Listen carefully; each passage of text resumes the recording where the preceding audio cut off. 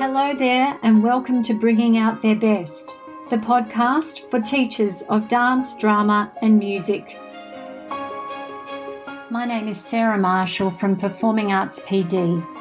Each week I will bring you a snippet of research or an interview with another performing arts educator to energise and inspire you for your working week. I'd like to begin by acknowledging the traditional custodians of the Eora Nation on which I live and work. I pay my respects to Aboriginal and Torres Strait Islander elders past and present. To begin, let's start with our first topic, which is performance anxiety, the first step. Have you ever had sweaty palms, shaking legs, a stomach that has moved well beyond butterflies and is now a swarm of eels? I'm guessing you have. I'm also guessing you know it's extremely common in the performing arts, across dance, drama and music performers and students. What you may not know is that recent studies have linked performance anxiety to other disabling issues, such as eating disorders, musculoskeletal injuries, skin irritations and learning difficulties, to name a few. Yet managing performance anxiety in our students is not commonly addressed by the curriculum. So today we're going to discuss the first steps you can take as a teacher to assist your students to manage their performance anxiety. First things first. Performance anxiety is a specific type of anxiety that is triggered by the circumstances around giving a performance in front of others. Unlike more pervasive anxiety disorders such as generalized anxiety disorder, panic disorder, obsessive-compulsive disorder, post-traumatic stress disorder, or social anxiety disorder, performance anxiety subsides when the triggers of public performance are no longer present. This means that an individual with performance anxiety may not experience undue anxiety in their day-to-day life, but can suffer anxiety symptoms which lead to poorer performance when presenting in front of others. So, Performance Anxiety 101. What is it exactly? We've all heard of the fight or flight response, but what does that actually mean? Whenever we stand up in front of others, a primitive part of our brain, the amygdala, decides we are in danger, triggering the fight or flight response to ensure our survival.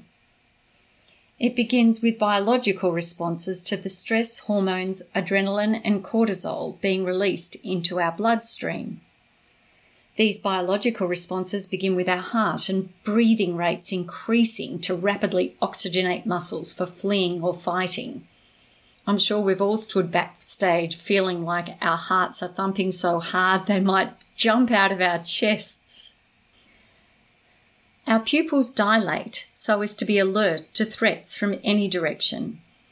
Blood flow preferences major muscle groups such as legs and arms, so they're ready to punch, kick or run. The digestive system shuts down as it is unnecessary for escaping or defending. An increased glucose release in the brain triggers quicker thinking for prompt responses to threats. As a result of these biological responses, a variety of behavioural responses are experienced by us. These responses vary from person to person and are experienced with differing levels of severity. They can include tingling in the extremities and difficulty moving fingers and toes, a dry mouth, butterflies in the tummy, nausea or even vomiting, excessive going to the toilet, overbreathing and hyperventilating, intrusive thoughts, often prompting cycles of negative thinking focusing on potential threats, be they real or imagined, shaking legs, difficulty in focusing vision, sweaty palms, and excessive perspiration. On their own, these responses can be unnerving and provoke a greater sense of danger, which in turn prompts the additional release of stress hormones, which further exacerbates the biological and behavioural responses. But at last we get a choice. This is where we get to choose. We get to choose our cognitive response. We decide how we perceive the biological and behavioural changes that we are experiencing. If we perceive these responses as threats to our ability to perform well, we inadvertently reinforce the stress triggers and perpetuate the cycle, resulting in ever-increasing amounts of stress hormones circulating the bloodstream, exacerbating the severity of our biological and behavioural responses. Although our negative cognitive responses are often ingrained, with practice they can be changed.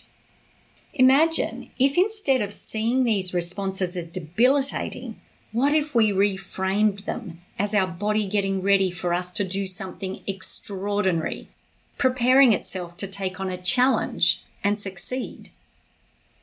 I remember standing backstage early in my career, feeling really sick and just wanting to turn and run, when I turned to my accompanist instead and asked hopefully, "This is going to be fun, isn't it?"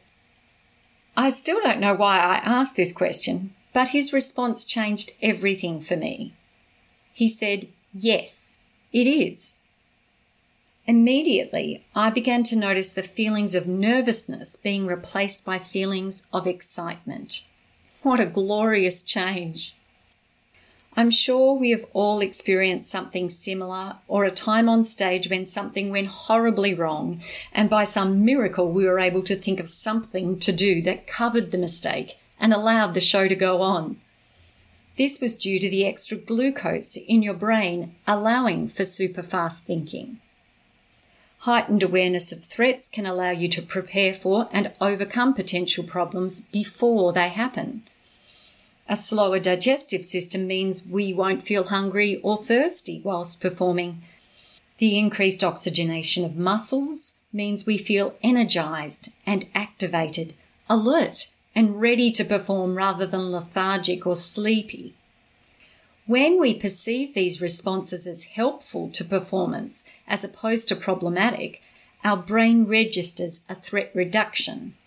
This slows down stress hormone release, meaning there will be less discomfort and you will begin to feel more in control. So, knowing this process, how would you integrate this into your students' performance practice? Have you ever considered asking your students to write down what they're thinking before a performance? And then perhaps asking them to write down alternative thought patterns to change their stress response? How would you integrate these ideas into your curricula so students remember facilitative ways of thinking when it counts? Perhaps you could share your expertise in the chat below. If you'd like to learn more evidence-based strategies to help your students manage their performance anxiety, head over to the Performing Arts PD website to check out our Performance Anxiety Basics course. I'm Sarah Marshall and I want to thank you for listening today. Next week's topic is perfectionism. To ensure you don't miss it, hit the subscribe button now. I hope you have a great week helping your students to bring out their best.